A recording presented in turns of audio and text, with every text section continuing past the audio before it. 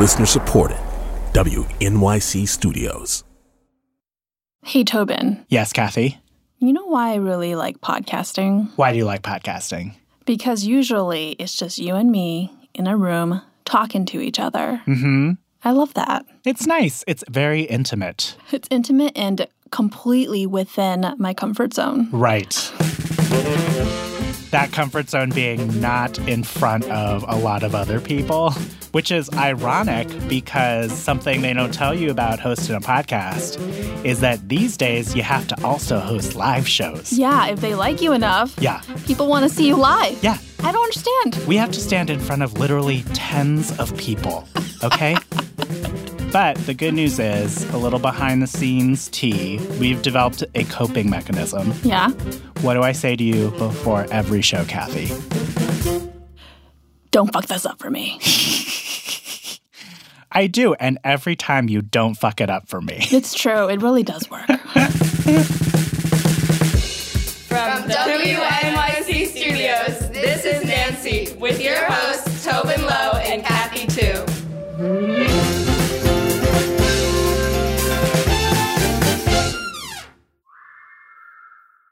So, Kath, at this point, we've actually done quite a few live shows. Yep. And we really do enjoy doing them. Like, it's fun to meet the listeners. It's true. It's really, really fun. Yeah. And each time we think to ourselves, we wish we could share this show with everyone. So you know what? That's what we're going to do today. Surprise. We're going to take you to not one, but two live shows. Yes. So the first one is from last summer at the Bell House in Brooklyn, where we were a part of the Big Queer Podfest. Super fun. So fun. There were some other great podcasts on the bill, too, like Making Gay History, LGBTQ&A, Food for Thought.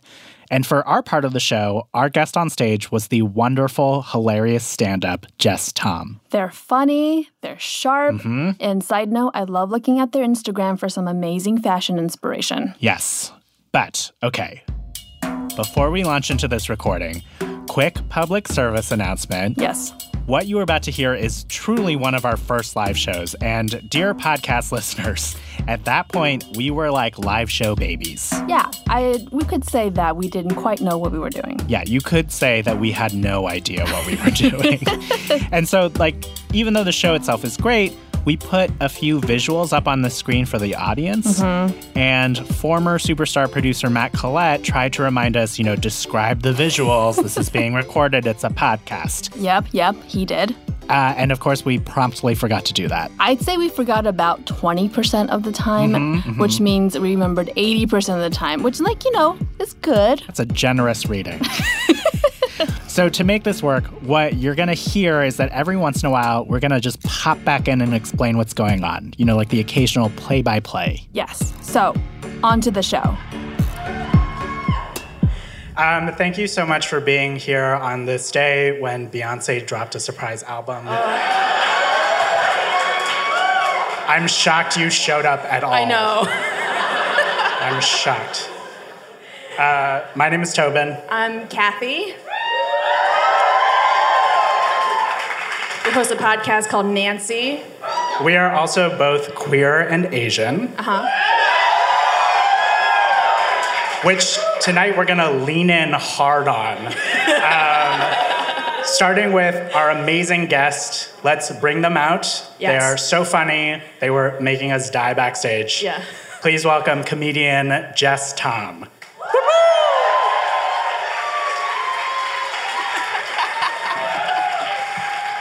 Okay. All right. I have a question for you. Okay, Jess. I have an answer. In your bio, you describe yourself as a non-binary, queer, Asian American, radical cyborg. It's true. What does that mean? Well, as I often say in my stand-up sets, I am a non-binary trans person, which means I am trans, but I don't identify as a punk musician or a spoken word artist. Yeah, what am I? Asian American, non-binary, radical, cyborg. I think a lot of those are pretty self-explanatory. It's true. Okay? I don't know why I asked. It's true. All you guys are holding phones, right? We're all cyborgs here.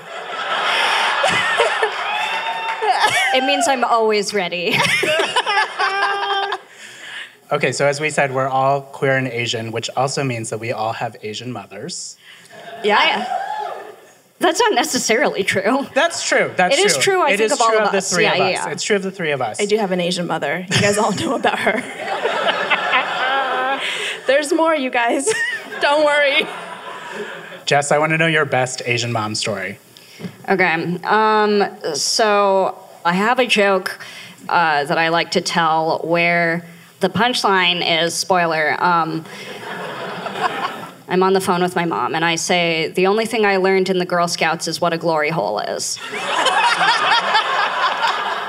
Which you can fill in what the rest of that joke might possibly be. And then so one time I got a text from my mom that just said, verbatim, hey, what's a glory hole? And I'm very lucky. My mom and I have a very close relationship. I am a fifth-generation American on my mom's side, so we see eye to eye a lot more on certain things. So I decided I would be truthful with her. We have a close relationship. I was like, I'm just going to tell her. So I was like, well, mother, a glory hole is a hole in a wall, such as in a stranger's house, that a person may stick their penis through and receive anonymous sex. Why did you watch my comedy video? Because I was feeling touched, you know. I was like, oh, she watched my video. That's nice. And she went, no, I just wanted to build one in the remodel of our house.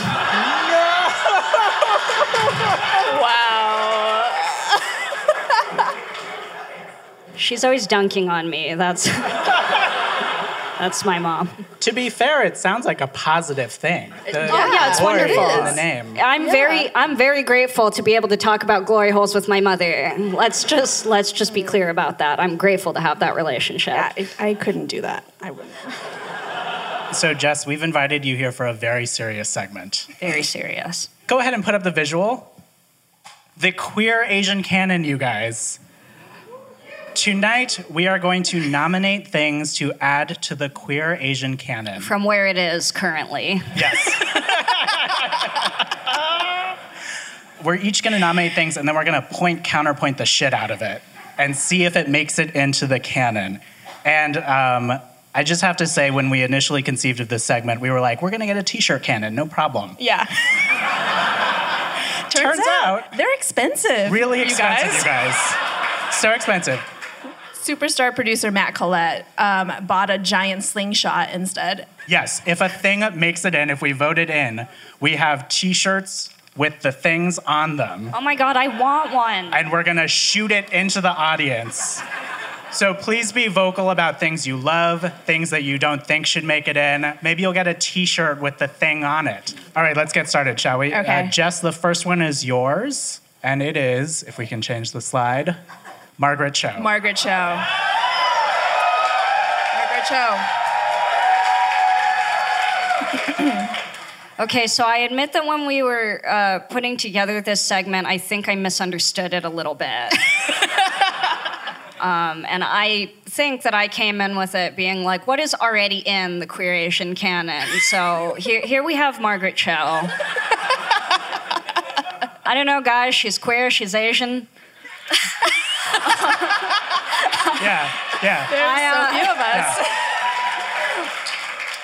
I will say that as a teenager, before I ever started doing stand-up, one of the ways that I really was introduced to stand-up was by watching clips of Margaret Cho on YouTube and seeing her in like the early 2000s talking about having sex with women on stage. Like it was just like a normal thing for it was just like, here's an Asian woman, she talks about having sex with women on stage. That's what it is. I was like, that's normal. I'm going to do that too. And now, here you are. Here I am. So I do have Margaret to thank for that. So thanks, Margaret. I have no arguments against that. Do you? I would also say she was very vocal and continues to be vocal about like her queer community. And so when I came out in high school, I had an Asian friend who loved Margaret Cho, and it gave her like a shorthand for like, oh, I'll just be your Margaret Cho now, which was like so lovely, and I will always thank Margaret for that. So I say we fire the t-shirt? Yeah, I say we fire the t-shirt. Jess, you're gonna. Jess, will you do the honors? You're gonna roll this up. Oh my God. And then you're gonna do the firing. Here we go. Yes!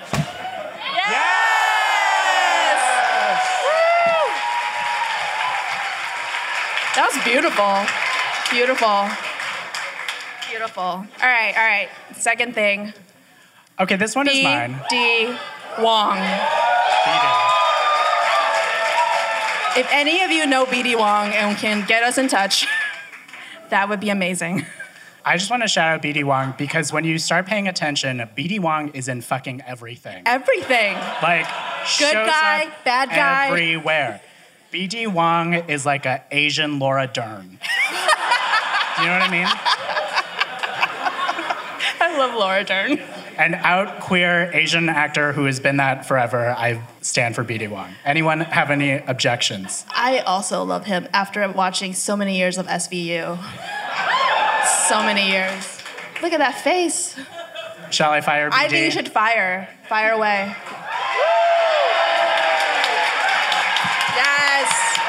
Yes. Very good. Kathy's gonna do the next one. And Okay, so I might have also misunderstood the assignment because I may have more so chose somebody that I was in love with than who I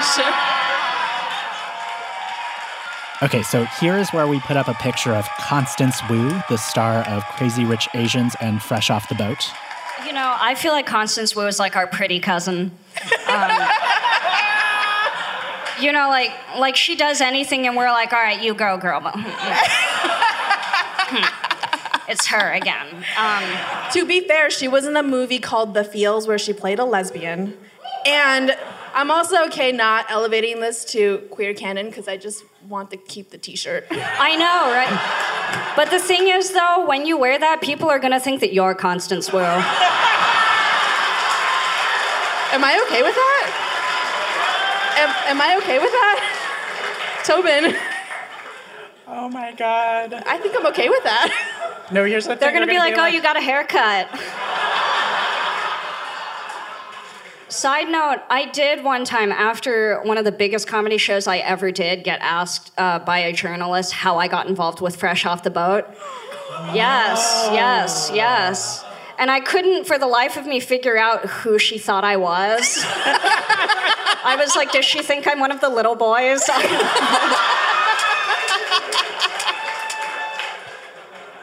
right, moving on. I'm keeping the t-shirt. You're keeping the t-shirt. Okay. Constance Wu does not make it. We love you, Constance. Damn. All right, next one is a Tobin. Okay. The Wedding Banquet. Okay. Does everyone remember when Brokeback Mountain came out and it was like, oh my God, Ang Lee made a gay movie. This is incredible. Yes. And I was like, that's not the original one. Yo. This is like one of his early films. I think it may be even his first feature-length film. And it's this beautiful movie about a Chinese queer man with a partner who has to go through kind of a bizarre storyline with a straight woman. It gets a little convoluted, but it is a beautiful story about coming out to Asian parents. And it was like Ang Lee's early masterpiece, and I just feel like it doesn't get enough love. So I would love to see The Wedding Banquet make it in to the queer Asian canon. I don't really know this movie at all. So I'm gonna trust I know. you. I was gonna say I haven't seen it either, and I wonder if that means that we will be removed from the queer Asian canon. All right, go Tobin, go. We get it? I missed it. We got it. All right. The next one is you, Kathy. It's me. I mean, not me, you know. Sailor Moon.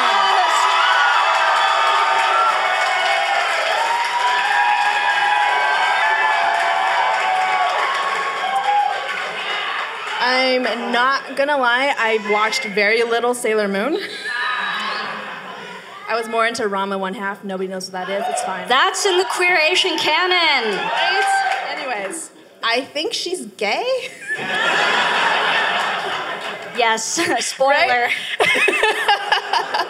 My sister was really into it, and I was like, you're into it, so I'm not going to be into it. So I just didn't watch it. But I feel like everybody knows that there's lesbian couples. Canonically, technically, there is one lesbian couple. However, it is about 5 girls who love each other so much that they will, like, routinely, like, disintegrate their own bodies, like, to protect each other, which sounds extremely gay to me. Very gay. Very gay. I agree. Also, can I just say,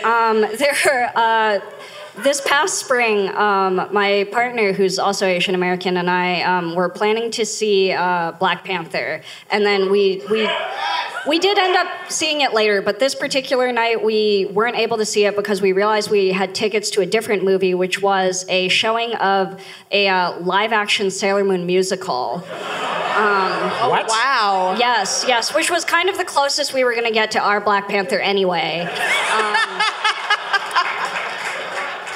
And in this live action musical, this is actually wild. It's an all-female cast. So even though there are male characters canonically in Sailor Moon, all of the people in this live action thing were played by like really, really hot butch women who are made to look hot for the female gaze of the female fans of Sailor Moon. Oh my God. Shoot the t-shirt. Shoot the t-shirt. I'm gonna do it.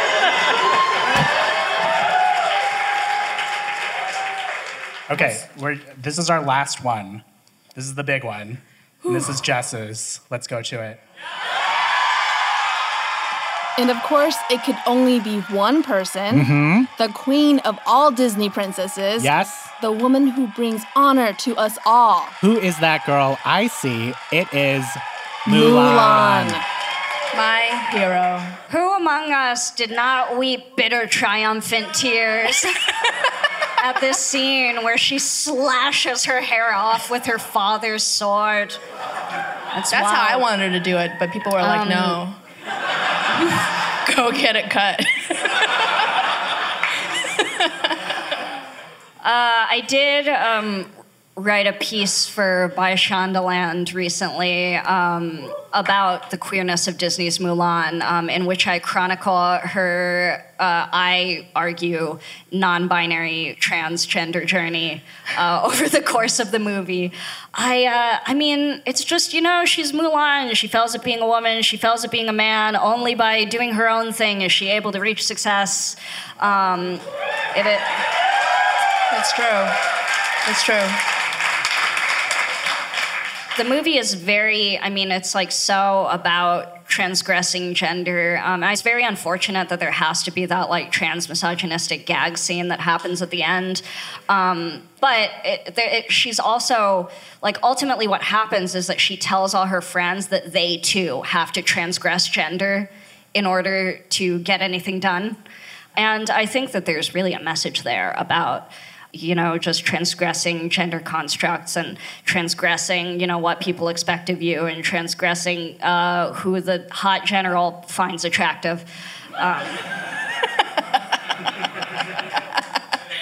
Oh, no, I love Mulan. That's our girl. We love her. Yeah, an icon. One last time, shall we fire a shirt into the audience?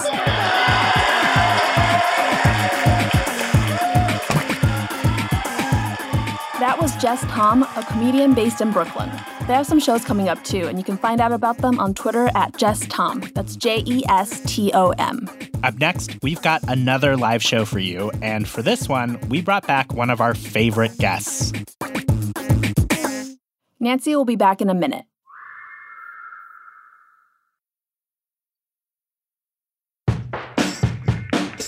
And we're back with another live show. This one was recorded last year as part of the Speak Up, Rise Up Festival in New York. And we invited one of our favorite guests from the podcast to join us on stage, JP Brammer.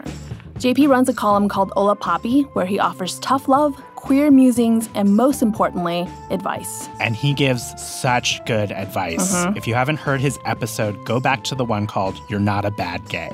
One thing I love about JP is how goofy and funny he is. Like, you love him because he's honest and he'll help you laugh a little about your problems. Yeah, he can take any situation and, just lighten it up a little bit. As prep for this live show, we got more listeners to send in their questions for JP. Then we played them for him during the show.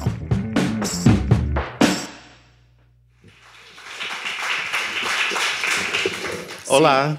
Hi, JP. Hello. Thanks for joining us. Of course. Lovely, lovely romper you have on. Thank you. I keep calling it a jumpsuit, but I don't think it is. Is it a romp him?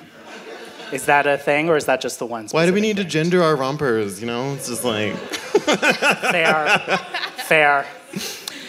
So, JP, the thing that you are here to do, that some would argue that you do best of all, is give advice. They're right. God, the confidence of this man. You have to be. I want it. If you want people to listen to you as an advice columnist, you can't for a second be like, oh, I don't know. Maybe you should break up with him. I don't know. You pick. I don't know. No. Break up with him. Our first question is from listener Brittany. Hi, Nancy. I identified strongly as asexual from age 13 until my mid-20s. Then I found myself sexually attracted to a man, which called into question everything I thought I knew about myself. And now I find myself attracted to men and women, but I'm also married to a man. So what am I? Am I queer? Or am I just straight? I identified so strongly as asexual that I don't know how to deal with these new labels. Thanks. JP, how would you advise Brittany on the changing of the labels and how to think about that and deal with it? I think it's very queer to be stressed about being queer. Oh my God. All right. Show over. Next, no. No, but it's like, girl, if you're stressing this much over it every single day, that's very queer. I don't think like some straight person's going home every day and being like, oh no, I'm straight again. Woke up today slightly more straight or less straight than I was before. How do I deal with this? No, I mean, yeah, you're So queer, true. you're nervous. You're anxious, you're going through it. I'm curious, the thing that like stuck out to me about Brittany's question that I think happens to a lot of people is like the fear of other people's judgment. Yes. If you identified one way and then maybe it changes for you, and then you feel like somebody in your life is judging you. Which I would say get rid of that person immediately. Yeah, and I also think everyone's really obsessed with like sort of finding their letter, as if like, okay, it will allot me these superpowers that I've chosen for the rest of my life. Can't switch them after that. I've pledged my allegiance to the letter G or L or whatever it is. You don't have to do that, you know? It's like if you figure out that, oh, I'm this, no, I'm upon further inspection, I'm that, like that's allowed. No one's going to tell you to stop. Well, someone will, but don't listen to them. Some people will, actually. I take that back, but that doesn't mean they're right. First one down. Great. All right, the second question is from somebody anonymous. My question is how to tell a potential sexual partner that I've never had partnered sex. I never wanted to have sex with men when I was younger, but by the time I realized sex with women was an option, I was already almost 30. I'm not sexually illiterate. I have plenty of experience with masturbation, but I've never actually done it. How would I tell someone I'm dating that this is the case? I'm really afraid of being judged, but I also want to be honest. I think you just tell them, and if they judge you for that, then they're not a great person. I mean, Get out of here. There is something to say about, like, you know, wanting your partner to come with a certain level of experience or whatever, but at the same time, we all start somewhere. It's true. And I think if you can't openly communicate with your partner about stuff like that, I mean, you're dealing with a communication problem, not a I'm not experienced enough problem. That was good. That was really Also, I think that people tend to, even if we're queer ourselves, sort of mystify queer sex, where it's like, it's this heightened other magical thing with a series of steps that we don't even know what it is, how does it work? And actually, mine anyway works pretty straightforward. It's like, I came out, I started doing it, and I was like, oh. Was kind of hoping for something better, but there it is. You know what? Same. Yeah. Same. Okay. I'm so sorry, you guys. What was it like for you? Was it magical? You don't have to share it. It's fine. I don't want to know. It's too much. Was it, Matt? Yeah, sure. You don't remember it, but... No, it was with a first boyfriend in college. Ooh. Wait, was he the one that made you dress up in all the jean jacket pants combo? What? We used to wear matching jeans and matching jean jackets. Yours was magical. I take it back. It was the photo of, remember the photo of Brittany and Justin when they're in like head-to-toe denim together? Yes. That's like kind of what it was. Magical. Mine was a trucker. Really? Like off a literal truck stop between Texas and Oklahoma. Wig. We should move on. Yeah. All right. Next question. Greetings, fellow Nancyites from the other side of the world, New Zealand. My query is that by being actively religious, I am often judged as being a bad gay in supporting a pillar of queer discrimination and oppression. Should I keep my faith in the closet? How might I react in a more healthy and positive way when I feel attacked online by my queer family without being drawn into the hateful vortex of trolls? It's complicated because I think a lot of queer people move through life with a lot of baggage and trauma that have been inflicted on them from the church, and sometimes we need to let out steam. I, for one, went to Catholic school for like the first several years of my life. My early education began there. It was very scarring, and so I do have feelings towards the Catholic Church, but I would never tell a queer Catholic person that they're doing it wrong or that they need to give it up or that their faith is any of my business. So I think it's twofold. Like, yeah, it's very wrong if someone's approaching this person and being like, no, you need not be religious anymore because that's not what a good gay does. And I think he should probably understand that some people do need to vent about religion and do need to sort of get that out of their system if they've had bad experiences. I'm also very against the term bad gay. Yes. Oh my God. I hate the term bad gay. What does that mean? So much. It just implies this criteria that none of us really like sat down and wrote out. It's always the people who are like, I don't watch Drag Race. Am I a bad gay? Yes. Because you just said that. And that's why you're bad. It has nothing to do with watching a TV show or dressing a certain way or not painting your nails or not going out or not being part of the scene. You just suck. And it's completely independent of all those things because you use that friggin' term. I will say I do enjoy the image of like if Kathy piddled on the stage, I could be like, bad gay. Bad gay. Like a water sprinkler thing. Why am I the one? It's you're the bad one. You were closest. That is such a subjective thing. Like, to one person, a bad gay is someone who doesn't watch Drag Race, and to Mike Pence, it's all of them. So, like, why are we using it? It's just not a good metric. It's not good. Just a last note for Russell is maybe also don't talk to the trolls online. Just log off. Log off the internet, you guys. It could be a trash fire out there. Mm-hmm. Next up is Jamie. Jamie? Or is it Hannah? Hannah. Whoa, they just checked you. Hi, Nancy. My name's Hannah, and I'm a 19-year-old gay woman from Tennessee. I've been dating the best woman in the world for 2 years now, and I'm dying to show her off. We graduated high school and stayed together through the start of college. But the only problem is that I live in Tennessee. So I've told my parents, and they're working on being okay with it, but the real issue is my work life. So I'm a waitress at a conservative Hispanic restaurant, and everyone is constantly asking about my love life. It's gotten so bad that I've constructed multiple fake romances to cover my queerness. The lies have gotten so intricate, and now they want to meet this mystery man to welcome him into the religious community. I'm screwed.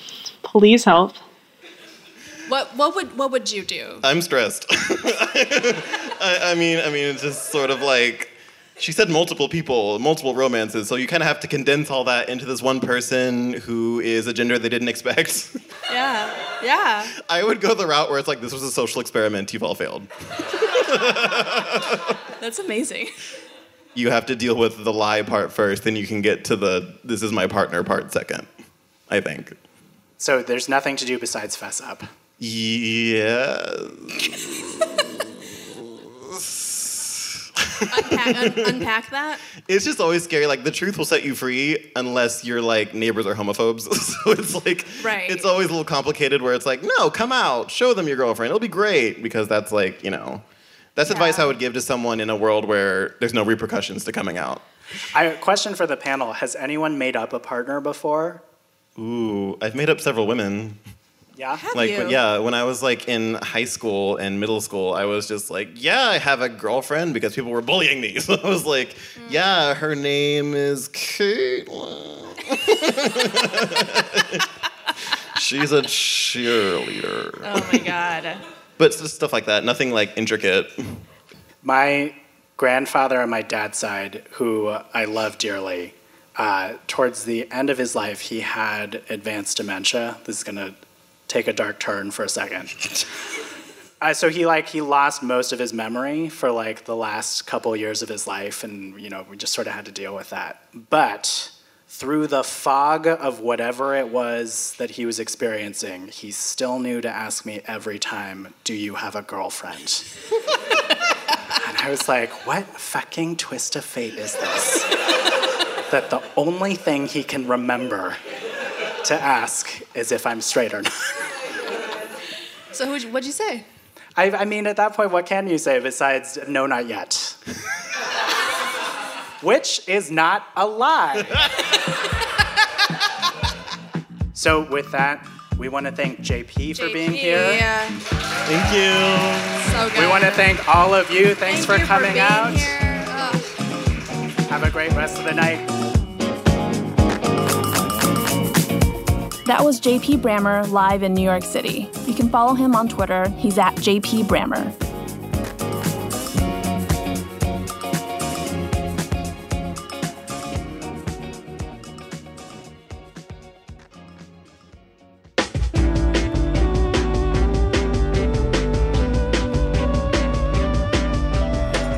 Okay, friends, that was our show of live shows. If you want to see us live, head over to nancypodcast.org/events to see where we'll be next. By the way, special thanks this week to all the people who made the 2 live shows you just heard possible, especially Melissa Lent and superstar producer Emeritus Matt Collette. Thanks to our events coordinator, Alicia Allen, and everyone at The Tank and the Bell House. And to Anya Jezik for helping mix this episode. All right, credits. Our producer, Alice Wilder. Production fellow, Temi Fagbenle. sound designer, Jeremy Bloom. editor, Jenny Lawton. executive producer. Paula Schumann. I'm Kathy Tu. I'm Tobin Lowe. And Nancy is a production of WNYC Studios.